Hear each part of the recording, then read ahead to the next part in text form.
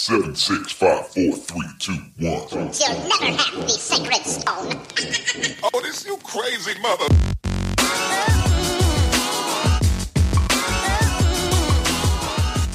Welcome to the Dead Pundits Society.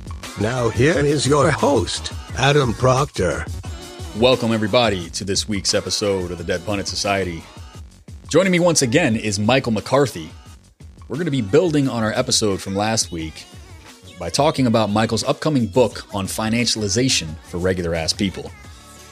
You can just tell from that topic that Michael was a logical choice for part 3 of my Finance for Regular-Ass People series. So we're going to be talking about first of all, just what the hell is financialization? It's one of those pieces of left jargon that's thrown around, kind of like neoliberalism, where people kind of have a sense of what it means, but people are sort of hesitant or otherwise loath to define it precisely. So Michael is going to give us a really intense historical accounting of this transformation that we call financialization. And then we're going to break down some of the implications for socialist organizing and policies and what that means for, these up-and-coming left governments. It's one of the recurring themes. I talked about it on my excellent show with Ed Rooksby. You've got a Corbyn government on the rise here in the UK. You've got something inchoate, kind of like a quasi-Sanders moment here that nobody really knows what shape it's going to take in the US, but we need to start breaking down these questions and what financialization means for our politics and how we win. So we're going to do that very soon. But before that, got some really awesome news. It's not very often that I get to bring you something this exciting on the Dead Pundit Society. So I teased it last week. There's going to be a co-host on the Dead Pundit Society from here on out for the foreseeable future anyhow. We're going to give it a test, see how it goes, see if you like it, see if we all like it, see if she runs off in disgust. Her name is Amy. She's fantastic. She's from Australia. She has been a close comrade and confidant of mine throughout this entire show, almost. I met her through the podcast, and she has some mutual friends in the podcast sphere, Michael Brooks, Doug Lane, other folks on the Rev Left podcast. And she really does the rounds, and she knows the landscape very well, and she has an incredibly analytic approach to these politics in a way that I really enjoy, and I think you all are really going to enjoy having her around as well. So Amy's going to join us for the first episode next week on the Dead Pundit Society. Get excited about that. I'm pumped. Doing these monologues, quite frankly, is kind of boring. And it might be boring for you to listen to as well. So starting next week, we're going to spice things up. We're going to get the banter going. And hopefully, nothing's going to change, effectively in terms of this long form interview process. I like the long form. I think you do too. That's probably why you're here. It's what makes DPS unique. So we're going to keep these weekly long form interviews going. That's not going to change one iota. What will change, however, is in addition to those long form interview episodes, we will have other episodes where we talk about more immediate and medium term topics. These are the kinds of newsworthy items that I think we really need to break down in a serious way, because that's where the rubber hits the road, so to speak. That's where this sort of like big picture theory, history, and strategy is implemented in the here and now. Not only in the kind of like hot take economy or the position staking game that we play, on the left, but also just in terms of like knowing like how do we act as a left? What should we do? How should we think this through? And if my show, the long form kind of free flowing discussion that happens on this show is all about kind of demonstrating how some of the smartest people around think through these topics, then I would like to have this new additional show be about, sort of applying these politics into the here and now and sort of like grappling with that in real time and all the mess and the complexity and the gray areas that entails. So enough of that. Big news. Lots coming your way. Head over to patreon.com/deadpundits and subscribe today. There's going to be a lot of subscriber-only content coming your way, in addition to the dozens and dozens of hours of B-sides that are already over there for my subscribers. All right, so look forward to that. That's next week. But first, enjoy my interview with Michael McCarthy. Financialization is an economic paradigm where the conversion of real economic value into financial instruments and their exchange within the financial system comes to dominate economic institutions, activity, and value creation. Through financialization, the financial industry converts any work product, physical asset, or service to an exchangeable financial instrument that can be traded, speculated upon, and ultimately managed through the financial system. As Professor Greta Krippner has stated it, financialization is the pattern of accumulation in which profit-making occurs increasingly through financial channels rather than through trade and commodity production. Welcome, everybody, to this week's episode of the Dead Pundit Society podcast. I'm Adam Proctor, as always. This week, we're going to be talking about finance for regular-ass people. That's right, we're not done yet. This is part 3, and I've got on the show Mike McCarthy. He is an assistant professor of sociology at Marquette University. Thanks for joining us again, Mike. Hey, thanks for having me. So this is part 3 of the Finance for Regular Ass People series. I've had on a number of people by now to talk about the history of finance, Wall Street. We've talked monetary theory.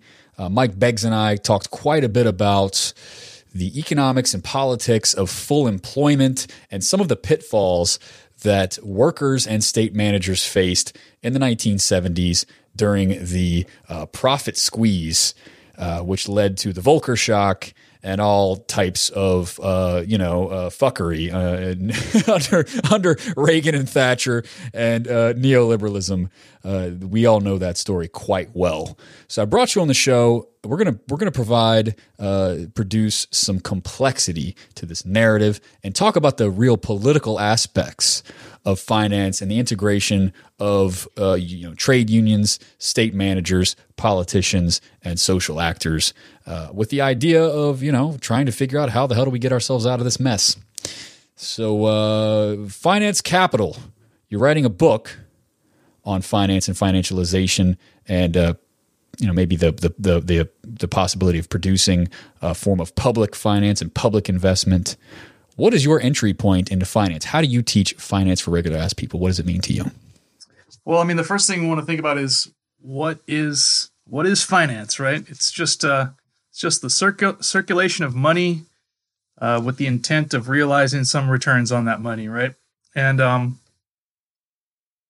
we think about that, we can think about the era that we're in as an era of finance capitalism. It's kind of a new epoch, if you want to think about it like that, where finance has become much more dominant in our economy and in our daily lives than it was even 30, 40 years ago. I mean, if you think about it, 2008 crisis is a crisis that was basically spurred on because of mortgage debts that were incurred by workers. And that's something that would have been totally unthinkable in the conditions of classical capitalism in like the 17 or 1800s, that like the debts that workers accrue could bring down an entire system. So that right. Workers didn't even have access to credit on that level. I mean, in any remote sense. I mean, I think that's a really important insight. One of the things that my mentor, Leo Panich, likes to raise to his students and his courses and elsewhere is he has to remind us millennials and even the Gen Xers out there that you didn't used to be able just to go to the ATM and take out money 24/7. He likes to tell a story. I trust I'm not telling on him because he tells this widely. He likes to tell a story about how he was in college and he was going to take a girl out on a date at the LSE, I presume. And but he couldn't because he didn't get to the bank on time and he didn't have cash. And Lord knows he didn't have a debit card because those things didn't exist. And he didn't have access to a credit card. And so, he had to cancel his date because he didn't have cash to pay for it. So, little things like that we take for granted. We have access to cash. So it's not even so much just investment or debts. It's just like the basic access to money 24/7, credits, debts, and so on. Yeah, no, I think that's absolutely right. That that in our modern era, in modern capitalism, this circulation of money with the intention of making more off it is incredibly prevalent. And what we see now, I think, is something of an asymmetry that's emerged between sort of the sphere of production and the sphere of circulation, which kind of made the 2008 crisis possible. So what finance capitalism is, if we were to kind of take a big overview of it, it's the ascendancy of circulation for profit, circulation for returns, and sort of the increased importance of that in our daily lives. And we can think about that basically at four different distinct levels: at the level of industries, at the level of firms, at the level of the state, and at the level of workers themselves. So, for instance, if we were to take the level of industry, we can see that the financial sector's share of GDP, looking just at the U.S., increased from about 15% in 1960 to 23% in 2001. Surpassed manufacturing in the 1990s. And in the years leading up to the 2008 crisis, bank profits were like at historic highs. And what's interesting about this is that the financial industry has become more and more important, not primarily through kind of traditional loans and lending to corporations or things like that, but because banks have really restructured themselves. They've focused more on generating profits through open financial markets, more so than outright borrowing and lending. They've turned towards sort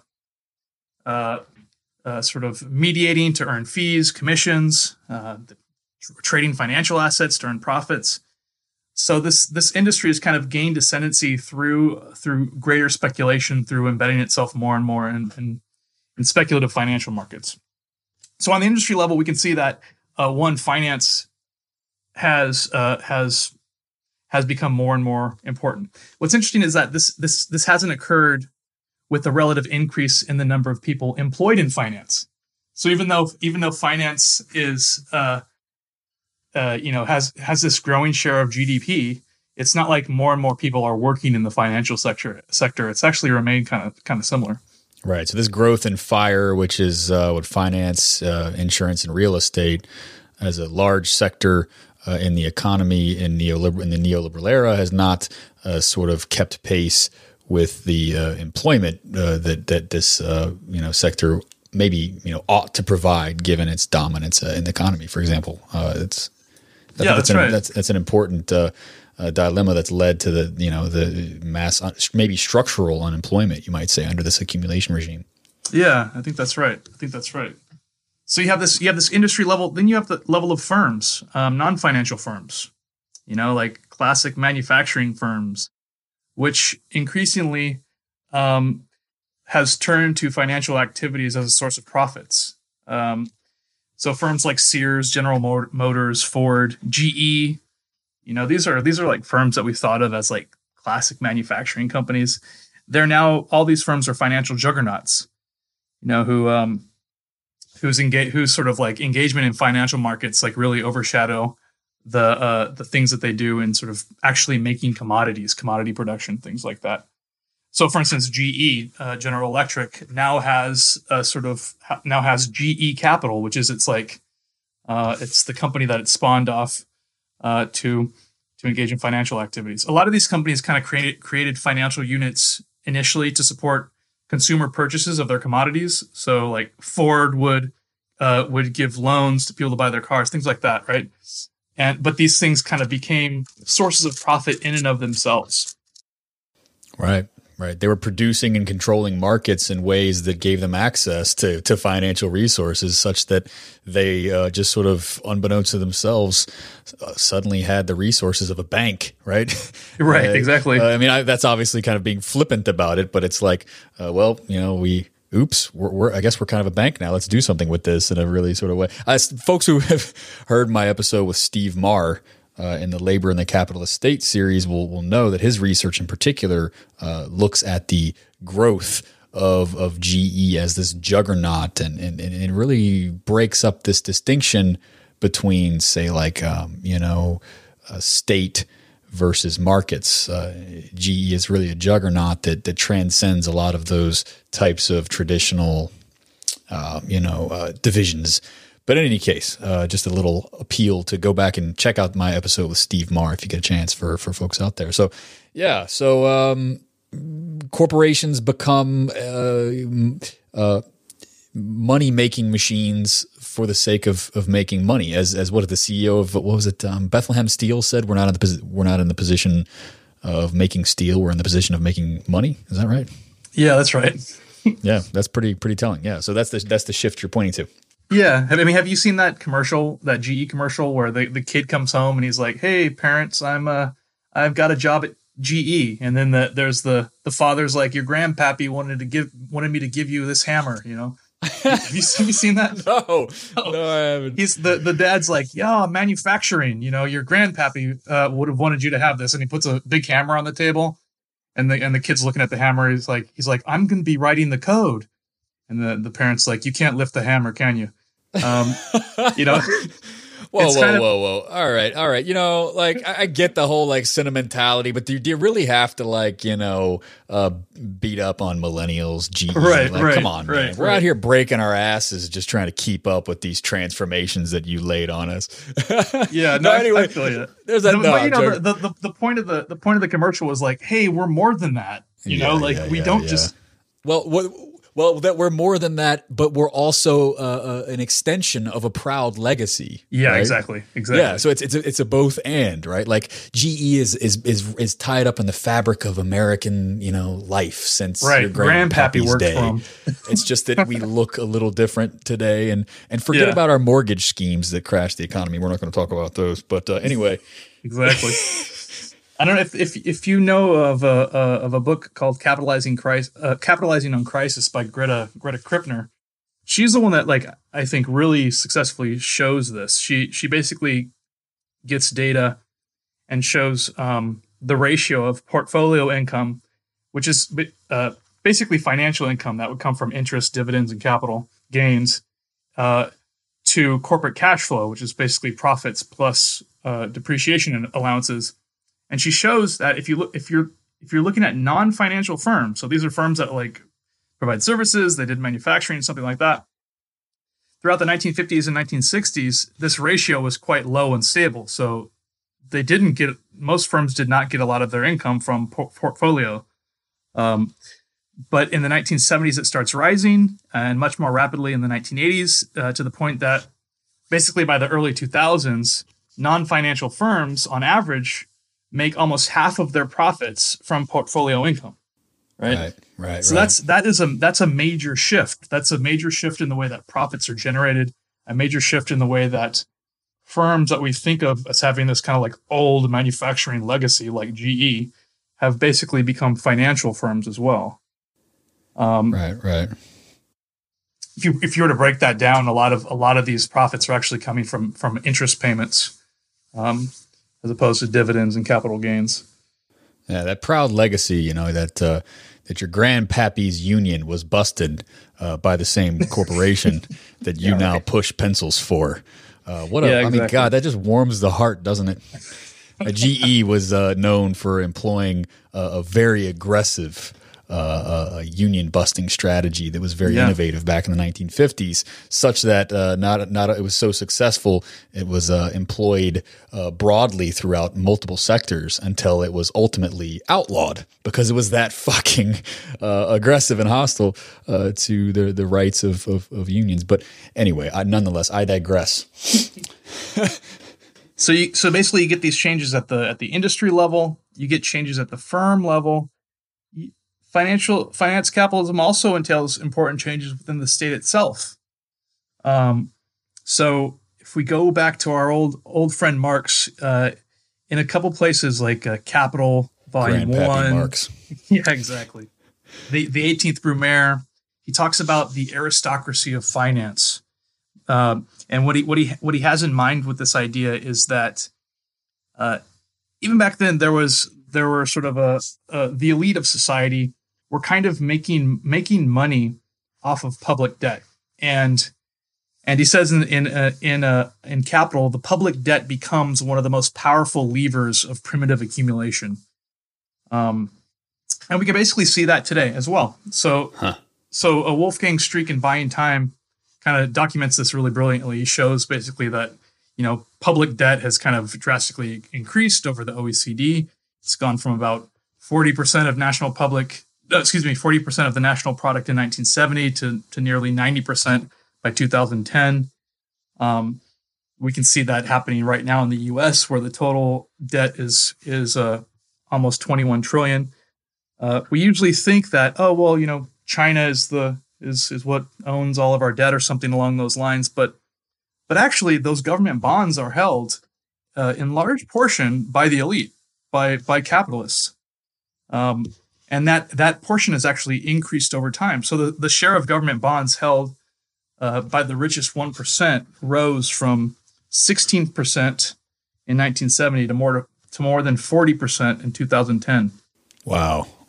Talk about elite control over the economy and the finance sector. That's exactly. I mean, and if you think about it, what's happening is essentially that this is a kind of redistributive project, because as we lower taxes, right?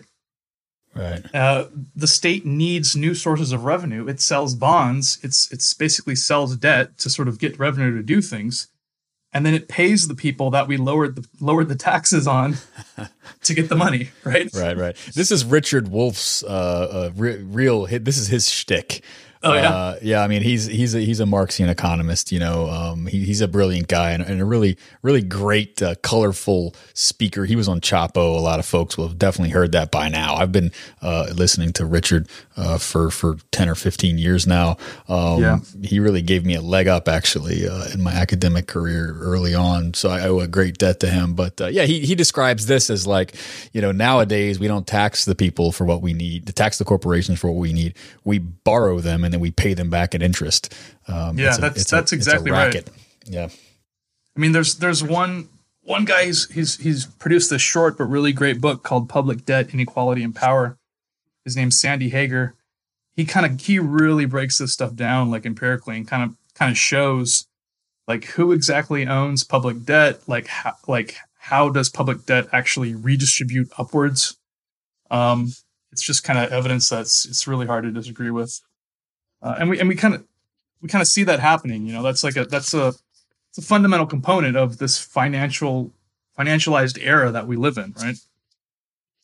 Right, exactly. So we've covered the broad strokes of this, the neoliberal hellscape that we find ourselves in. This is always how I start my show. God, it's almost like there's a consistent theme at play.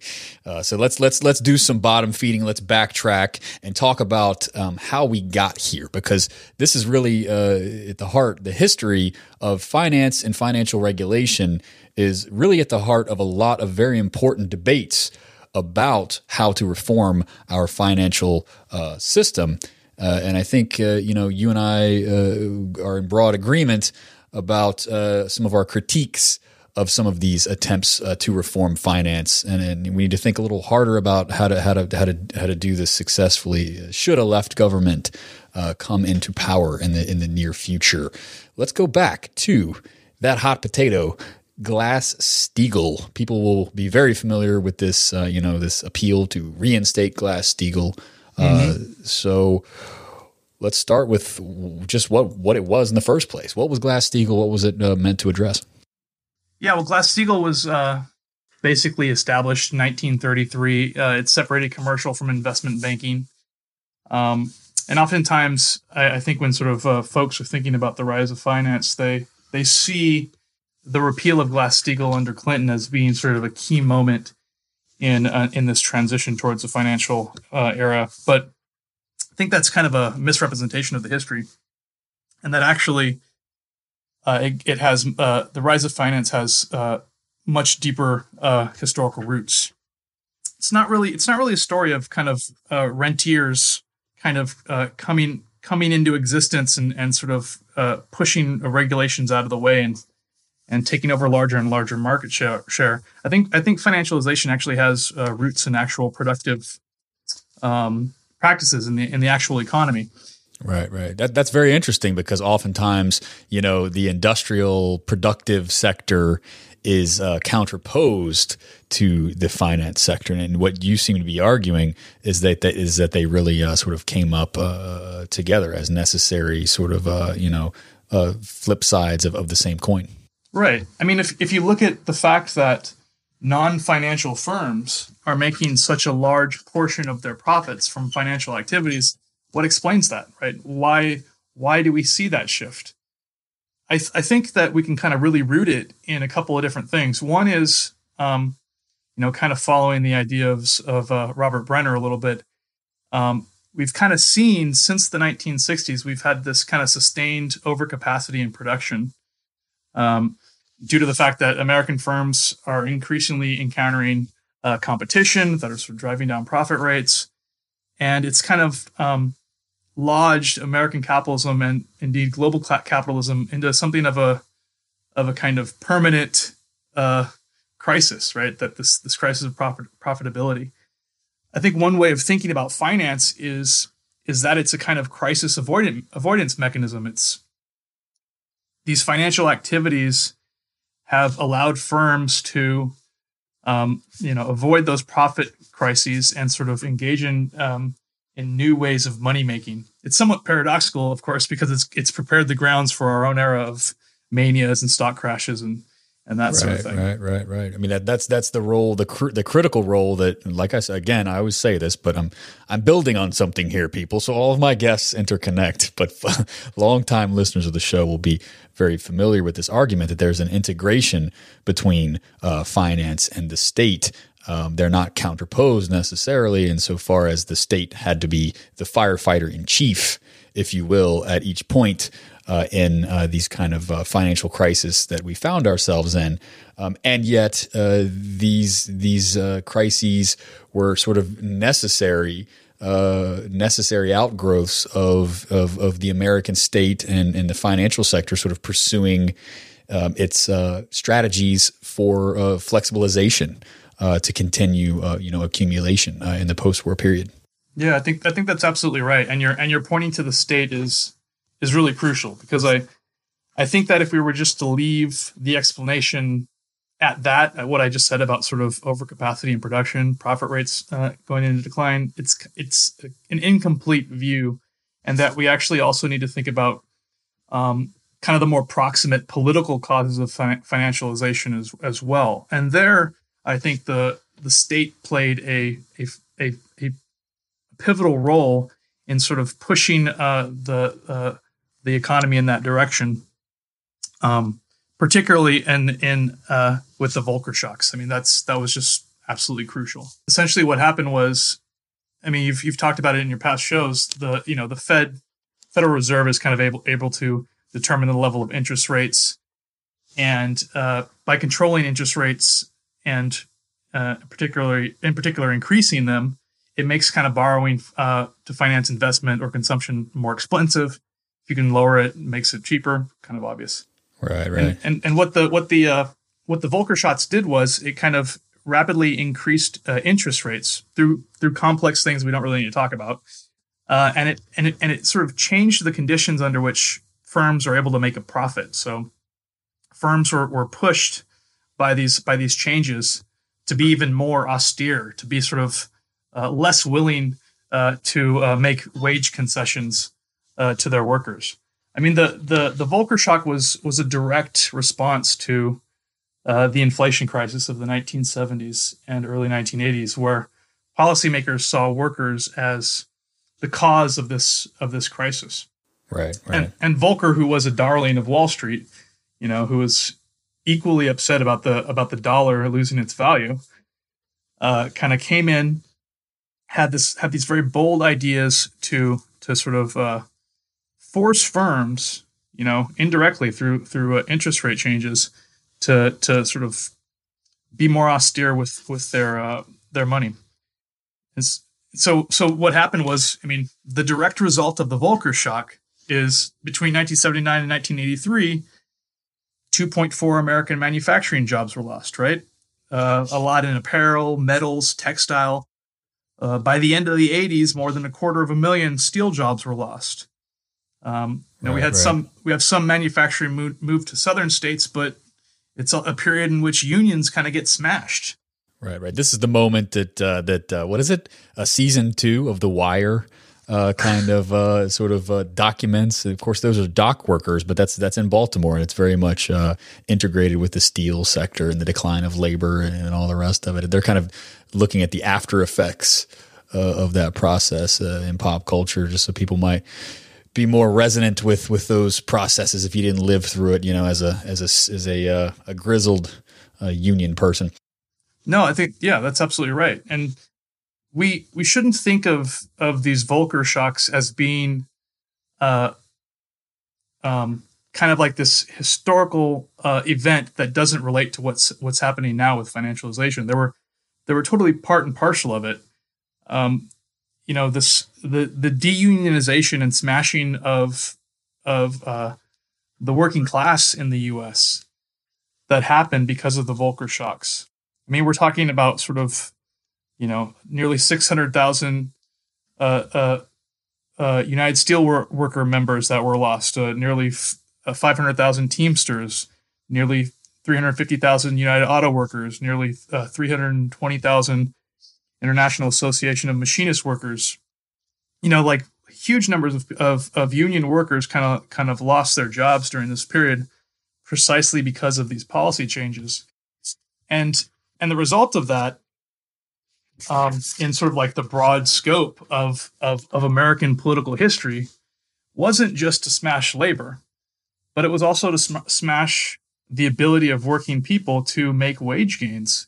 And the sort of period that followed was a period of stagnant wage growth, and that coincides almost exactly with the push of workers into debt and into borrowing to basically pay for the things that they want in life. So this kind of event in the Volcker shocks, it kind of creates this fourth aspect of financialization, which relates to what happens to workers, and that's that workers are pushed essentially to take on more debt, to borrow more, to sort of to finance the things that they need, whether it's their home, their car, basic consumption. Right. And that's just on a basic consumer level. I think, it does something to the soul, right? As Margaret Thatcher famously said, we want to alter the soul of humanity through these processes and change the calculations of how they value their time and themselves and others. I think about Lester Spence's Don't Knock the Hustle, or Knocking the Hustle, I think is the name of the book, where he talks about like, this is where, particularly say in black politics and culture in America, this is where the kind of notion of like the hustle comes from, right? This idea that like, you can't depend on a job or a state to provide for yourself. Not only do you have to accept forms of debt peonage, but man, you got to hustle and you got to, work your whole life away. So yeah, these transformations are absolutely integrated with the kinds of just even moral calculuses and relations to self that people have in today's environment, such that I really do think that it's difficult sometimes to make the socialist case to people because they have internalized these demands so much. Yeah, no doubt. I mean, this period kind of coincides with the rise of this, financial literacy literature through these popular financial self-help guides and personal financial gurus. They kind of promote this kind of culture of risk-taking and thinking about yourself as a little individual investor. I think it's important to think about like the actual lives of working people today and what it means to be a worker in finance capitalism, because it's quite different than it was in the past. On the one hand, workers are totally saddled by debt, right? They're totally saddled by borrowing. We can see that household debt. This is, you mentioned Richard Wolff earlier. He's stuff that he talks about a lot. Household debt's rose from like 43% of GDP in the 80s to almost 100% of GDP prior to the 2008 crisis. So you see this taking on of debt, but also the proportion of financial assets that are owned has also increased significantly. So it's not just that the elite are the only ones that are tied up in the stock market, but working people through either their pensions, sometimes direct share ownership, sometimes they have a little bit of a mutual fund or something like that. They're also dependent on financial markets to help them pay for things. Right. I would be willing to bet that if you did an empirical study and you looked at the retrenchment of the welfare state and how it sort of worked at the local level, you would find a sort of a very strong correlation with the rise of payday loan places. That as the state and its welfare functions have kind of been eroded and weakened, that actually financial activities have kind of have been embraced more strongly by ordinary working people. It's kind of replaced the welfare state in a way. Right. I mean, payday loan style lending agencies did not even used to be legal. They charge exorbitant amounts of interest, and they have just rapacious terms. That was not even something that the state would allow. But you now see that people's survival projects under conditions of financialization and neoliberalism have become so dire that the state – I mean, I don't even actually think that payday lending, always necessarily arises from these kind of corrupt, lackey politicians who just want to sort of screw over people. I really do think that there's a misguided strata of kind of would-be, wannabe progressives who look at these as like an opportunity for people to get money where otherwise they wouldn't be able to, right? Right. Yeah. I mean, the state is shifting and altering its approach to survival projects alongside of these shifts as well. Yeah, that's absolutely right. And it's not something, sometimes you get sort of that, Whole Foods kind of liberal elite kind of approach where it's just, oh, well, why do people use these things? It's such a foolish financial decision to take out a loan.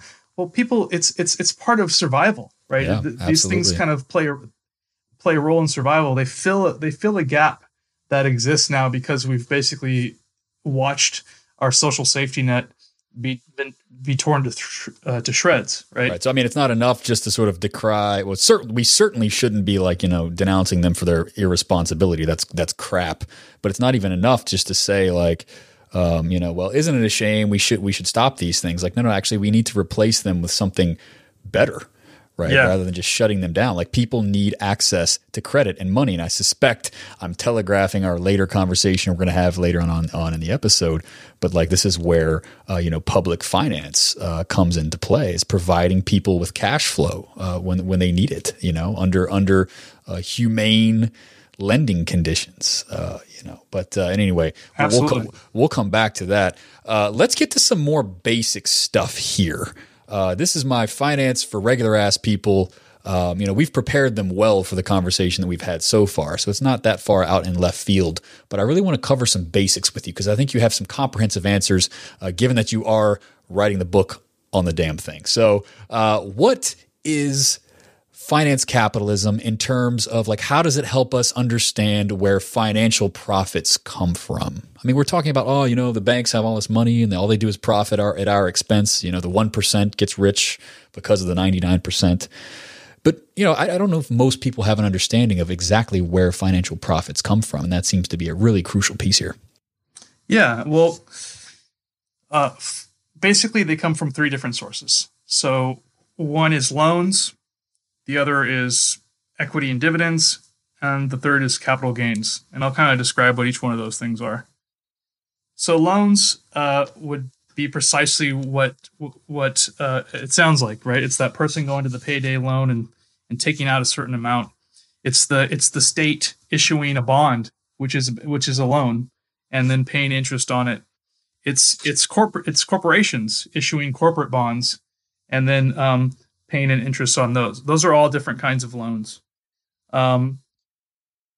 What's interesting is just the amount in which ordinary people are saddled with loans today. And I think that Kostas Lapavitsas has this great concept, which is this idea of profits upon alienation, where the loans that people take out to pay for things, and the exorbitant interest that they have to pay on these loans, oftentimes just to survive, is kind of a secondary form of exploitation, and really a direct deduction in their household income, right? Like, not only are people like not making a lot, not only has wages stagnated, but then they're actually going to get something taken out of those wages so that they can get enough to survive, right? Right. So that's Kostas Lapavitsas. It's his book, Profiting Without Producing. Yeah, that's right. It's a somewhat controversial claim among Marxists, among dusty academic Marxists, but I think politically it's uncontroversial, which is that Marxism claims that exploitation occurs at the point of production when workers are paid less in wages than the value that they produce. And Lapavitsas is opening up the possibility and expanding on other people like Hilferding and others. Just to clarify for my audience, I know you're well aware of this, but Lapavitsas is arguing that financialization opens up a new realm potentially of exploitation that we need to take more seriously perhaps than Marxists have thus far. Yeah, that's absolutely right.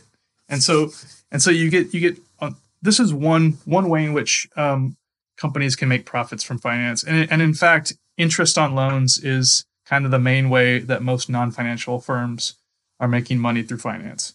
Then you have equity, dividends, and capital gains. So equity and dividends is basically this is what you're paid out if you're a shareholder. So whether it's sort of like quarterly or however it's set up, firms will pay out dividends to their shareholders who own stock in the firm.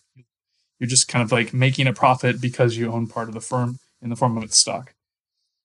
The third kind of profit is basically through capital gains, and what that means is the profit that you would make if you were to buy a financial asset and then sell it for more.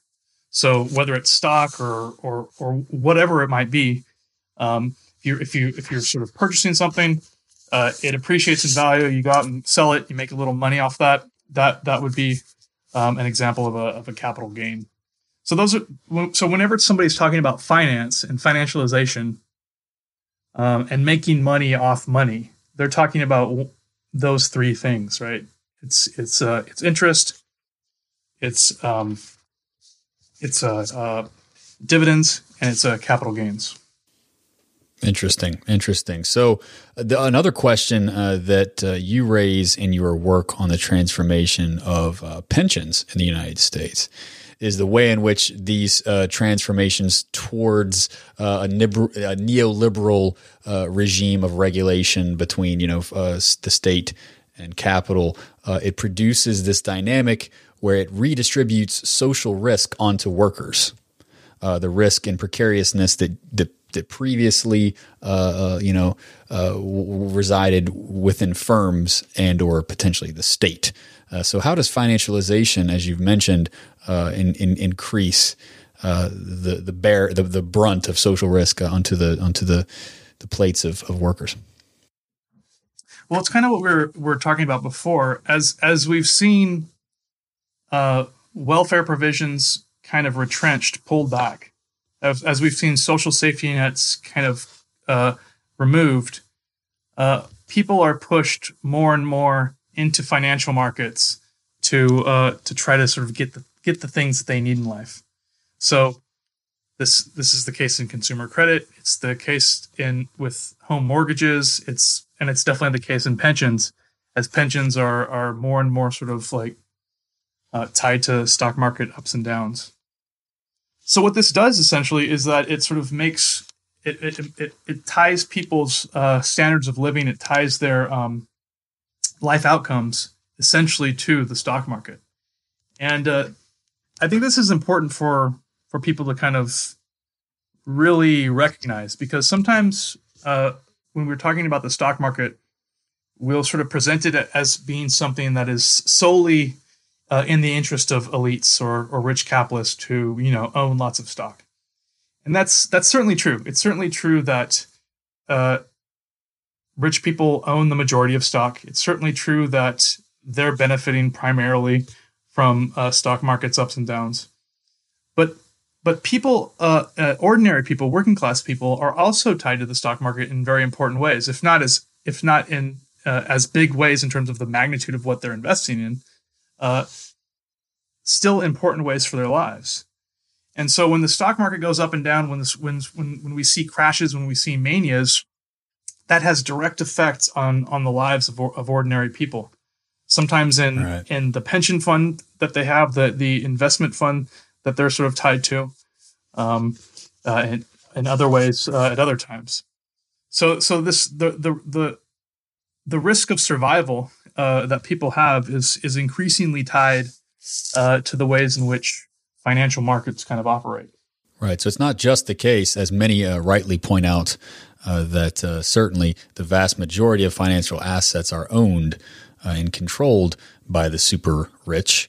But as you've mentioned, what's even more perverse? I mean, that in and of itself is bad enough, right? Income inequality, ownership inequality that we have never seen before. I mean, Thomas Piketty tells the story better than most, even as a non-Marxist, as the concentration of wealth is a major problem in our society, and there's a secular trend towards the increasing a concentration of wealth unless we do something about it with state and class action. But it's even more, it's even worse than that. It's more perverse even than that story. In terms of regular workers are dependent on the continued profitability of assets that they do not own, that the super rich own. I mean, so that's a dark tale of how integrated we are in this regime of financialization, and it's so complicated that it ought not inspire pessimism. It ought to inspire us to really figure out the dynamics of this system, so we can really figure out how to overcome it. Yeah, no doubt. And you can. It's really important to see that the rise of finance capitalism, it matters in literally all of our institutions of society. We've talked a little bit about how it matters for ordinary workers. We've talked a little bit about how it matters for the state. It's also changed the inner workings of firms themselves. It's radically changed the way in which firms allocate assets, both internally and sort of outside of themselves. So during the same period, we've basically had the rise of this idea of maximizing shareholder value. I know one of your previous kind of guests talked about this a little bit, but it's an important thing to think about. That oftentimes people on the left, Marxists, don't really talk about it too much. But it's kind of a critical way of understanding what's going on within firms. Basically, it's a theory of corporate performance that prioritizes shareholders over other stakeholders in the firms, like, for instance, workers. And to understand it, you have to understand what maximizing shareholder value is. We need to go back to sort of three different economic theories that have kind of given birth to this big idea.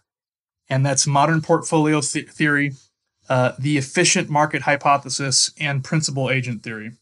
What modern Good shit, man. We're getting deep. I like this. Yeah, tell us. Modern portfolio theory. People, get out your notebooks. Get a pencil. Get out your notebooks. Take some notes. This is good stuff. Let's talk about Harry Markowitz. Markowitz. Who was he? Where was he? Where did he come from? Markowitz. I was kidding, but let's do it. Yeah, let's do it.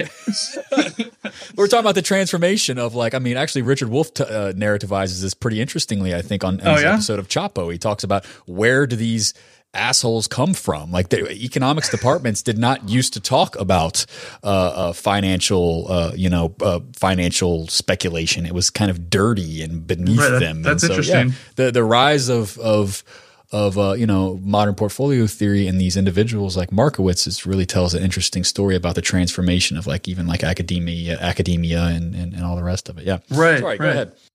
Well, anyway, it's basically an idea that sort of has its roots in a paper that was written by Markowitz in the 1950s. He had a student named William Sharp who kind of clarified it and sort of made it more elegant in the 1960s. But the essential point is that the way to sort of hedge your bets in the stock market is to diversify your portfolio. to be sort of invested in a lot of different companies, to not try to put all your eggs in one basket, to not try to sort of pick the winner like a sort of racetrack type thing. And this is kind of what's given rise to the idea of passive investment, investing in indexes and stuff like that. So you have this idea, you have this modern portfolio theory idea sort of really start to take hold in the 1960s. That's coming about at around the same, a few years later, you get this idea of the efficient market hypothesis, which is by another economist by the name of Eugene Fama. And that idea is basically that the stock market is the best way to know a firm's worth, and that stocks are always an accurate valuation of a firm. Kind of a dubious idea if you think about Enron and some other companies. But it made a lot of people a lot of money. So granted, Yeah. It was a success, right? Exactly. This was the revolution really inside of economics, which produced business schools across, Yes. across the country, right? I mean, this is why, as I said, Rich, I keep alluding to Chapo, but for God's sakes, they get 6 billion listens a week. So you guys have probably mostly heard that episode by now. So, but Wolf sort of like narrativizes this transition from business schools and economics departments, and why most universities now have both. We're talking what you're describing there was sort of was developed in the birth of the business school, that kind of mentality, telling businesses and firms how to make more money, particularly on the stock market. Yeah, that's right.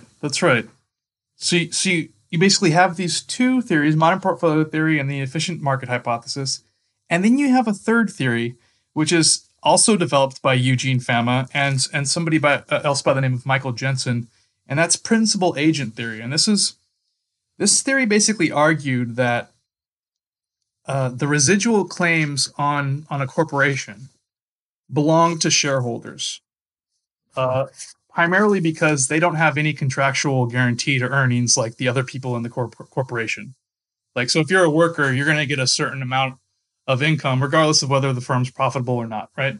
If you're a manager, you get a salary, and so they basically made this argument that shareholders have a kind of right to those residual claims. But there's a problem, and the problem is that managers don't really have much of an incentive to maximize returns for shareholders. They have an incentive to run the firm in ways that's going to benefit them. And so they argue that to kind of remedy this, agency theory basically says that shareholders need to be active, they need to discipline managers, and that executive compensation should be performance-based, and it should be based on how well the company's stock does. And so that the idea of maximizing shareholder value kind of comes out of each one of these three things. So what happens is that in the 1970s and 1980s, when these kind of theories come to work their way into firms, commitments to things like product lines or corporate identities start to get eroded, and firms increasingly move in ways in which they're primarily concerned with getting high stock prices quarter after quarter. Right. So what does that look like in terms of the dynamics? Like all too often Marxists have a highly sort of macro perspective, functionalist understanding of how capitalism operates. Like, well, yes, of course this happens because, it's capitalism and they're trying to make profits, and that's what capitalists do. But there's more kind of like internal firm level organizational dynamics that lead to this kind of shareholder value producing the kind of results you're talking about. So what does that actually look like on the firm level? Like how does this motivate managers to act in certain ways, and what are the consequences if they fail? So at the firm level, we can think about this as a kind of a distributive project. That it's about how do firms allocate their assets, and maximizing shareholder value has basically led to an era of mergers, layoffs, new labor-saving technologies, as firms have kind of moved away from reinvesting profits into kind of productive facilities and R&D. they've treated their assets like financial streams that they're just trying to get the most out of, right? It's precisely why we've seen GE kind of turn into GE Capital. That it's no longer really necessarily about the product. It's about maximizing that profit in whichever way they possibly can. Right. And we can see kind of with pretty strong data that and this occurs in the 1990s in particular, when the stock market's booming, that as executive compensation becomes increasingly tied to stock prices, executive payouts gets more and more. So you have like these incentive pay schemes that have led to top managers and companies enjoying just this unprecedented degree of wealth, while ordinary workers have experienced more job loss, more cutbacks, more speed ups as companies get rid of certain parts of their business and merge with other companies and things like that. So what this has done is it's reshaped really what a corporation is, such that corporations are in this era of maximizing shareholder value much more fluid, much more willing to sort of go into different product lines, to go into different financial activities, to sort of pursue profit in any way that they can than they were in the 50s and the 60s. Or even before. So you see what some scholars are calling Nikefication. I know another one of these words, which is basically this idea that now firms have like this widespread use of non-union contractors. They're manufacturing their stuff in other places. They're distributing it with contractors. Looking at Apple, for instance. The vast majority of its 80,000 employees work in its retail business, right? Right. People that make Apple computers, the people that deliver Apple computers, and all their other product lines, in fact, don't even work for Apple. They're just contractors. Foxconn and the rest of them in the Shenzhen province in China and elsewhere with their suicide safety nets and all their other humane inventions. Exactly.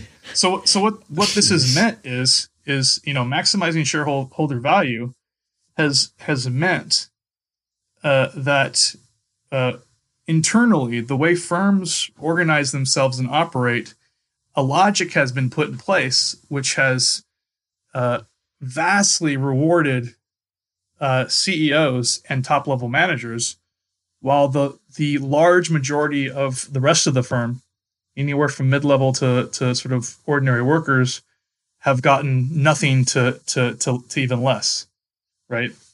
That firms don't sort of reinvest their assets in their own people like they once did. Even though they were doing that because they thought it was the best way to earn more profit in the future. It's kind of the sharp shift away from thinking about firm profits like that. So you can kind of think of executive compensation levels, and how they've skyrocketed since the 1980s as part and parcel of this. Right. Interesting. So that's a really great overview of the dynamics of financialization. You've really broken that down really great. I like that. It's almost like you're writing a book on this stuff and you've thought a lot about it.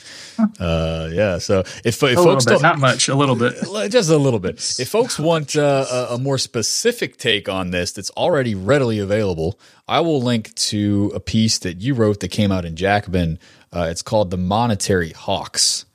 And it's about the political aspects of what we opened this episode with, right. The political aspects of the Volcker shock. This is a really important history. It is under-acknowledged, I would say, on the left. A lot of people like to talk about neoliberalism. They like to talk about, the decline of labor and the Democratic capitulation, and which led to the kind of triangulation and third wayism and Bill Clinton and Tony Blair and others across the world. But this is really the prehistory. This is where it's at, man. This is where it all hit the fan. And so Monetary Hawks is a great piece. Everybody should check that out. It doesn't really go into the theoretical stuff, the historical stuff you just laid out, but I wanted to just pitch that because it is available. You don't have to wait till Verso publishes it in a couple of years. So let's get to some of the consequences of financialization, because ultimately this finance for regular ass people is not merely an educational enterprise. I am trying to educate the socialist cadres of today and tomorrow about this system so that we can work to overthrow it. So let's start with a foil of sorts. One of the most popular financial reforms that's offered up by progressives today is that we ought to reinstate Glass-Steagall. The likes of Dean Baker and some of the other types of folks who are, very close to, say, Elizabeth Warren, Bernie Sanders, those types of people. They would, Dean Baker and these kinds of cadres that I'm talking about would likely be the kinds of economic advisors that a potential president, Bernie Sanders, would have.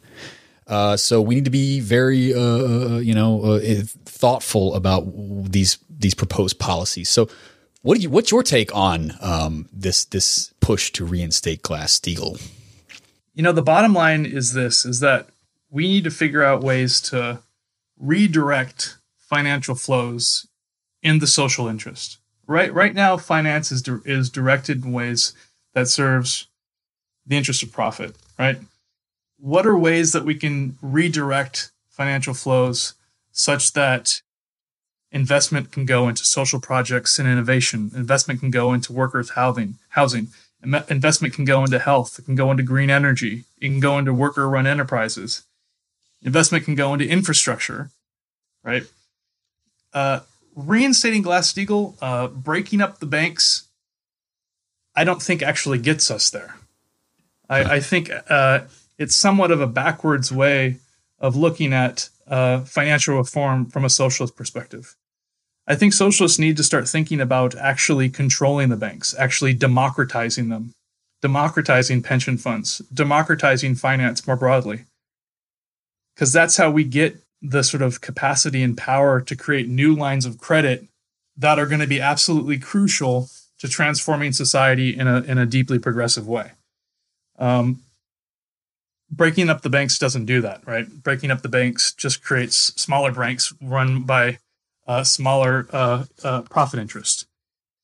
So my argument, my kind of broad argument, is that we need to have a controlling finance agenda, a democratizing finance agenda, and that indeed finance right now, it's situated in a way in which it provides something of an opportunity, right? Usually we think about finance as only diminishing opportunities for controlling the economy. And it's true that finance capitalism foists serious new dilemmas on working class people. But it also offers new avenues for radical politics. Right. If we can think about how the property rights over financial institutions themselves can be reorganized, we can begin to sort of think about how new lines of credit can be the basis of creating a new welfare society. And this needs to be a kind of robust, energetic left strategy. It needs to be democratic, transparent, not like a technocratic sort of thing. There's public banks in other parts of the world. We need something that is a result of a movement to democratize finance, I think. Yeah, right on. Just I had Lee Phillips on the show. He's a Canadian, a good strong Canuck, and we talked about he and Mikhail Rozworski, who's another Canuck, has a great podcast. He's based in Toronto. It's called Political Economy. Whatever. Anyway, so Lee and Mikhail are working on a book. It's called The People's Republic of Walmart. Yeah, I think they published it. Yeah, well, it has a cover and it has a page on Amazon, but it's not quite out yet. I don't think it's coming out until it's on pre-order. People can order it. I think it's supposed to come out late fall of 2018, so it's going to be a while. But the point is, it's really exciting, and you are a part of a wave of young And, hey, we're still young. We're still young, right? Yeah. All right, sure. I don't know. I think I'm pushing it. Am I still a part of the youth category? The youths, I don't know. Are you how grumpy are you on a daily basis? Would you say on a scale of 1 to 10? It's getting worse and worse every day. Are you on just like those damn kids are too noisy outside? Or are you like quite like get off my lawn stage? Yeah, the kids do get noisier and noisier.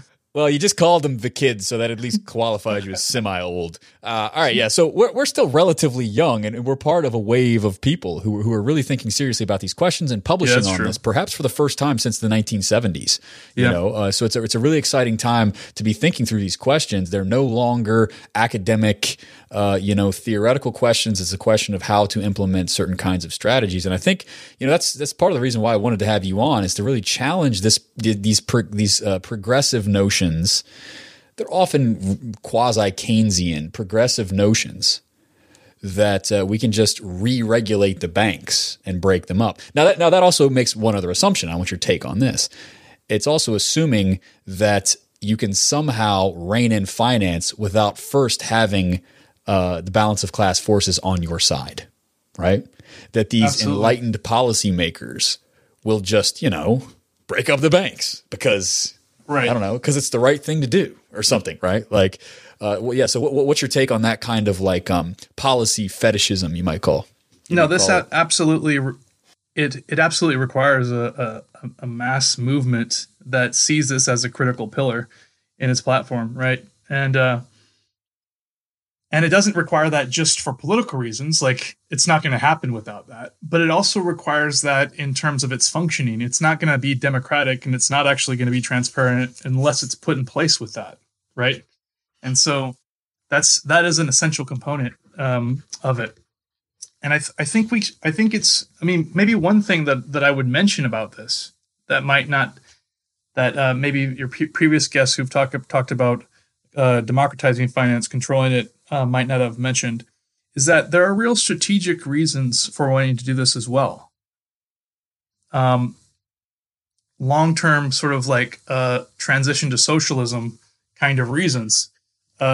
One thing that we've seen that we kind of, I think a result that sort of is striking across almost every single attempt to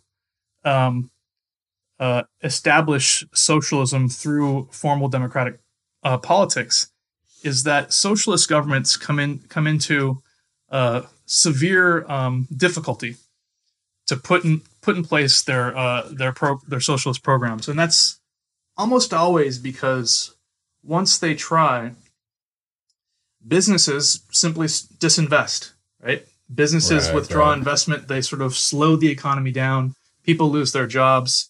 When people lose their jobs, they get pissed off. They vote them out of office. As disinvestment occurs, states have less revenue to spend, and this is just like a recurring theme, right? It happened with Allende. It happened with Mitterrand. It happened. You could probably say with Syriza. Right, far more extreme version with Allende, we might add. For my listeners in the global South, they'll be undoubtedly thinking like, wow, Western privilege much or whatever, Northern privilege much, because like what happens to them is they get bombs dropped on their heads and secret police and stormtroopers, taking them off in the middle of the night and slitting their throats in the jungle somewhere, But yeah, anyways, I just wanted to add that. Although that occurred after, the business strikes had basically shut down the government. That is true. But, fair point. So the capital strike preceded the coup, the unrest. I mean, the point of what I'm trying to say is that these capital strikes, what Eric Olin Wright has called transition troughs. Like when you get these efforts at socialist transition through formal politics, these governments go through this extreme difficulty because of the slowing down of the economy by capitalist interests.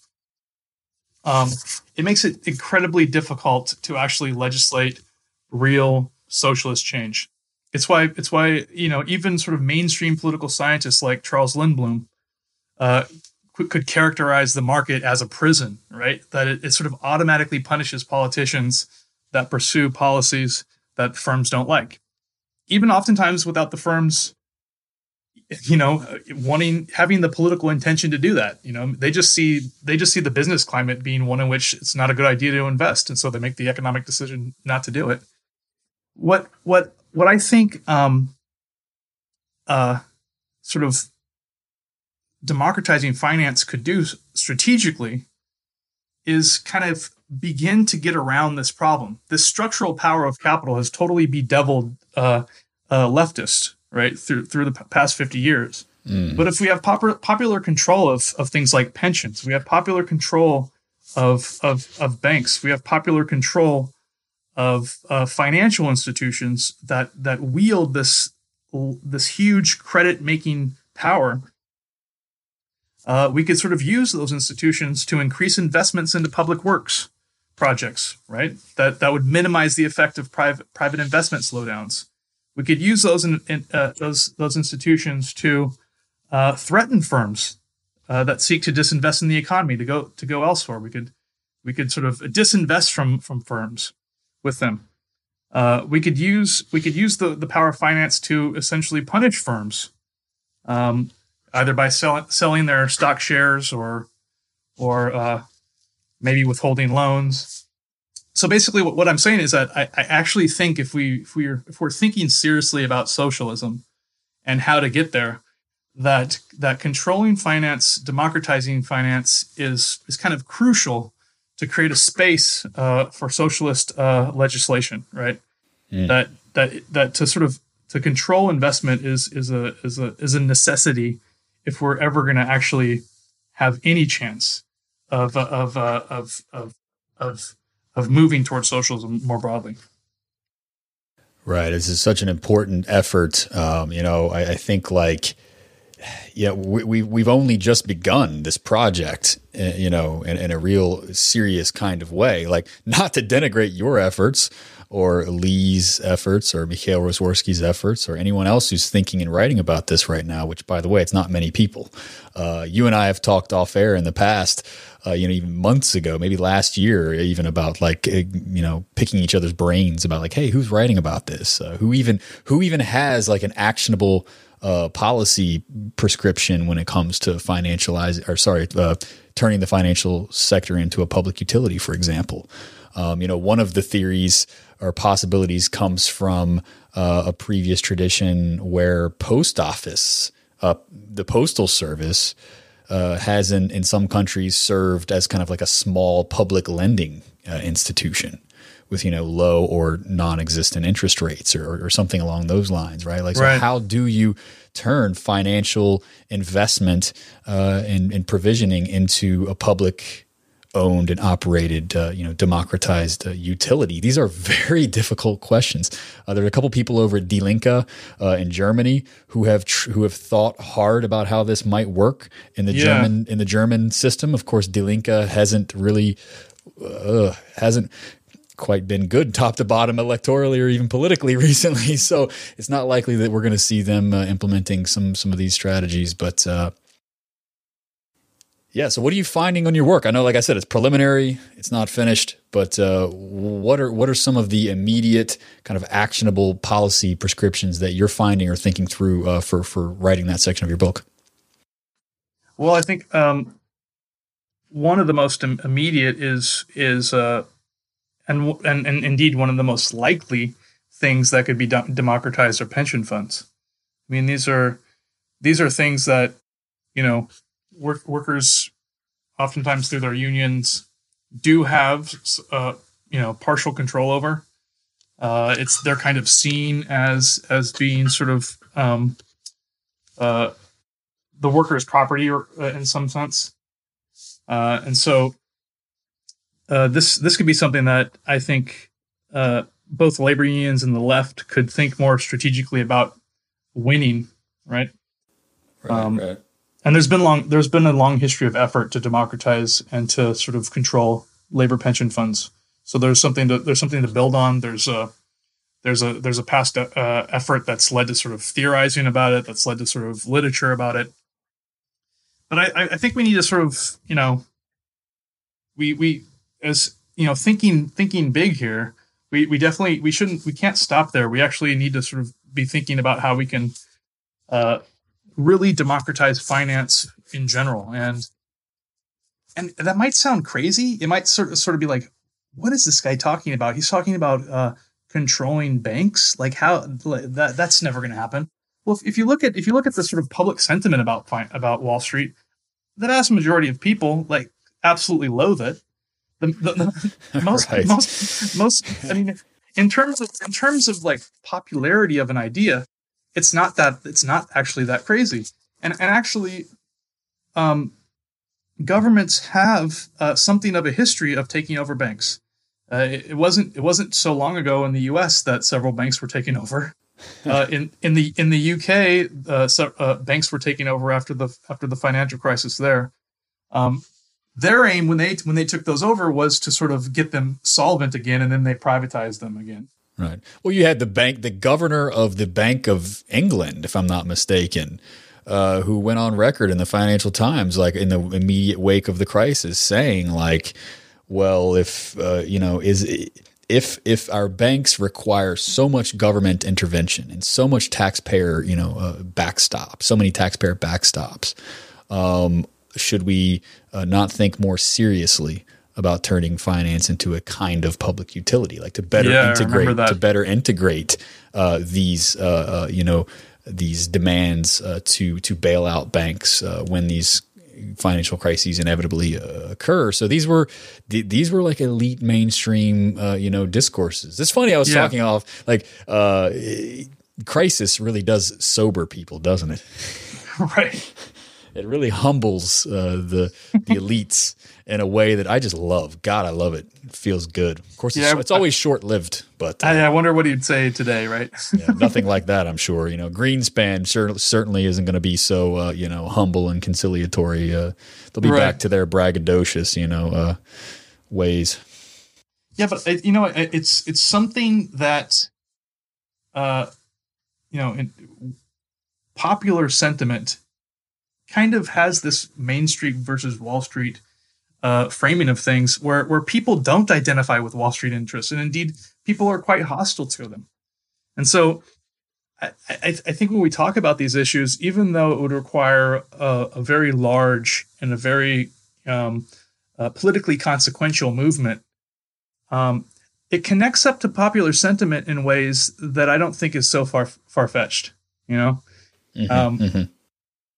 It's not, I don't think we're dealing in the realm of science fiction when we talk about democratizing finance.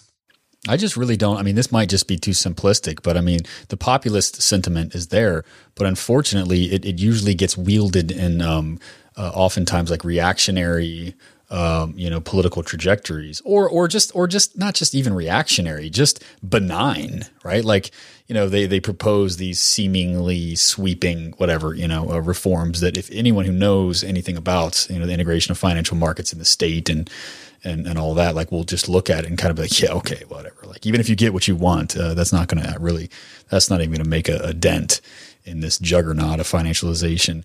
So, I mean, really, maybe I'm being too optimistic or Pollyannish, but like, I really do believe that, like, our generation needs to inject some of the theoretical and strategic like clarity about this terrain that we're on right now, about like how we failed last time, various failures of labor in the 1970s when we had the strength and we had the opportunity to move beyond something like globalized financial capitalism, and we failed. We were defeated. It's turned into a one-sided class war ever since in some respects. And so during the struggle, the fire this time, the words of James Baldwin, we need to do better.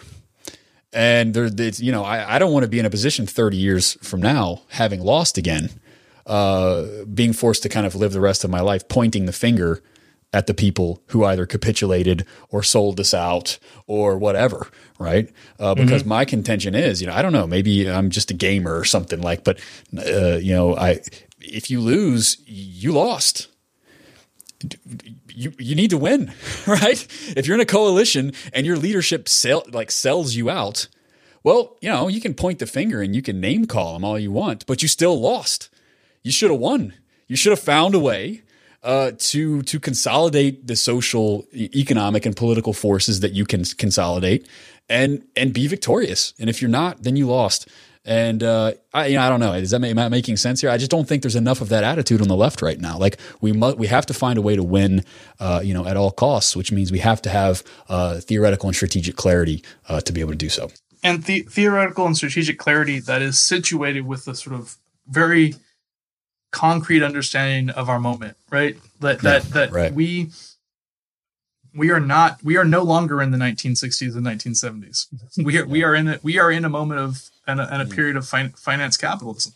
How do we sort of organize within the framework that we're in? How do we use finance against itself? How do we sort of mobilize in the sort of the new areas of power?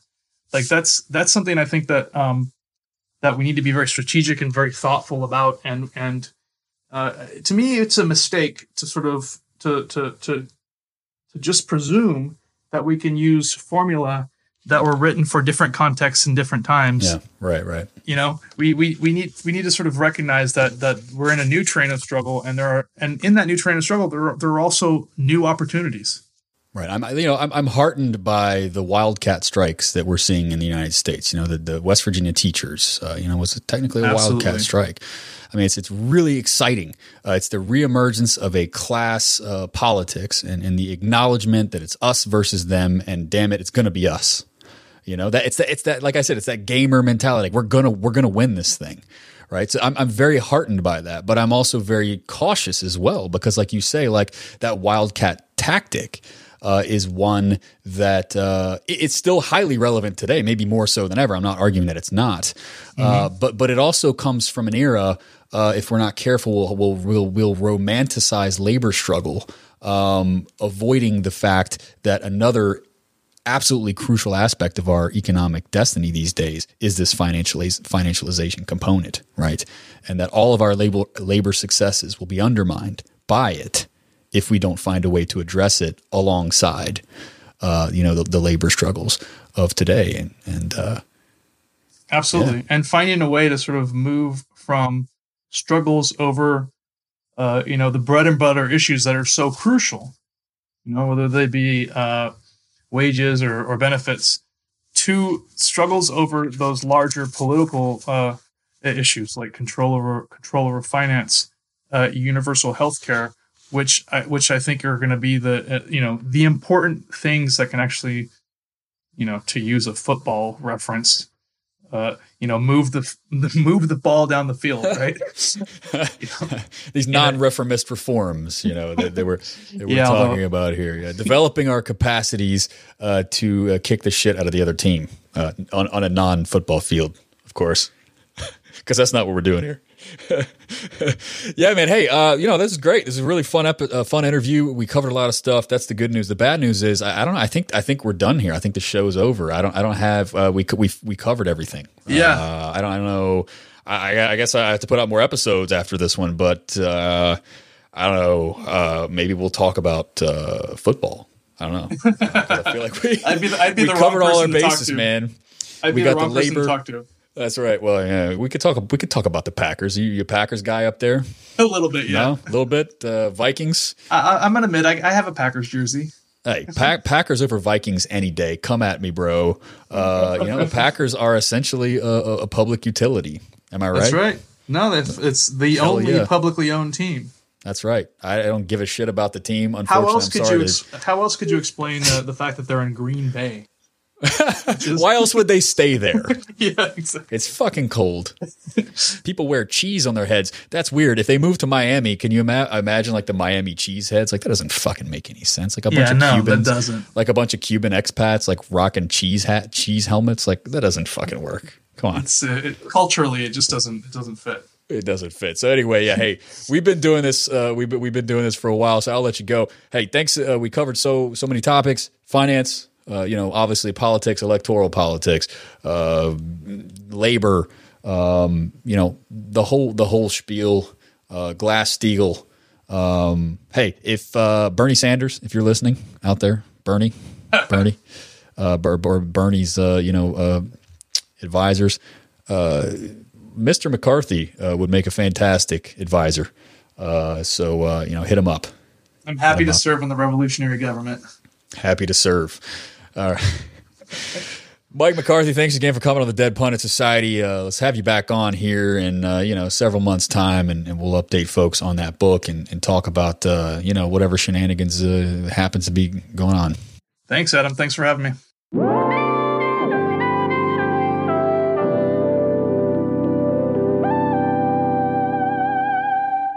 And that concludes this week's episode on financialization and socialist strategy. Thanks again to Michael McCarthy for joining us. Man, we did like a 5-hour marathon interview session for those past 2 episodes. And Mike, he duked it out like a champ. I felt I was a little tired there towards the end of the interview, but he was as sharp as ever. So thanks again to Mike for putting that together for us. I really enjoyed it and learned a lot. As I said, he's got a really great book. It's called Dismantling Solidarity. I'll link to it again in the show notes. That just came out last year from Cornell University Press.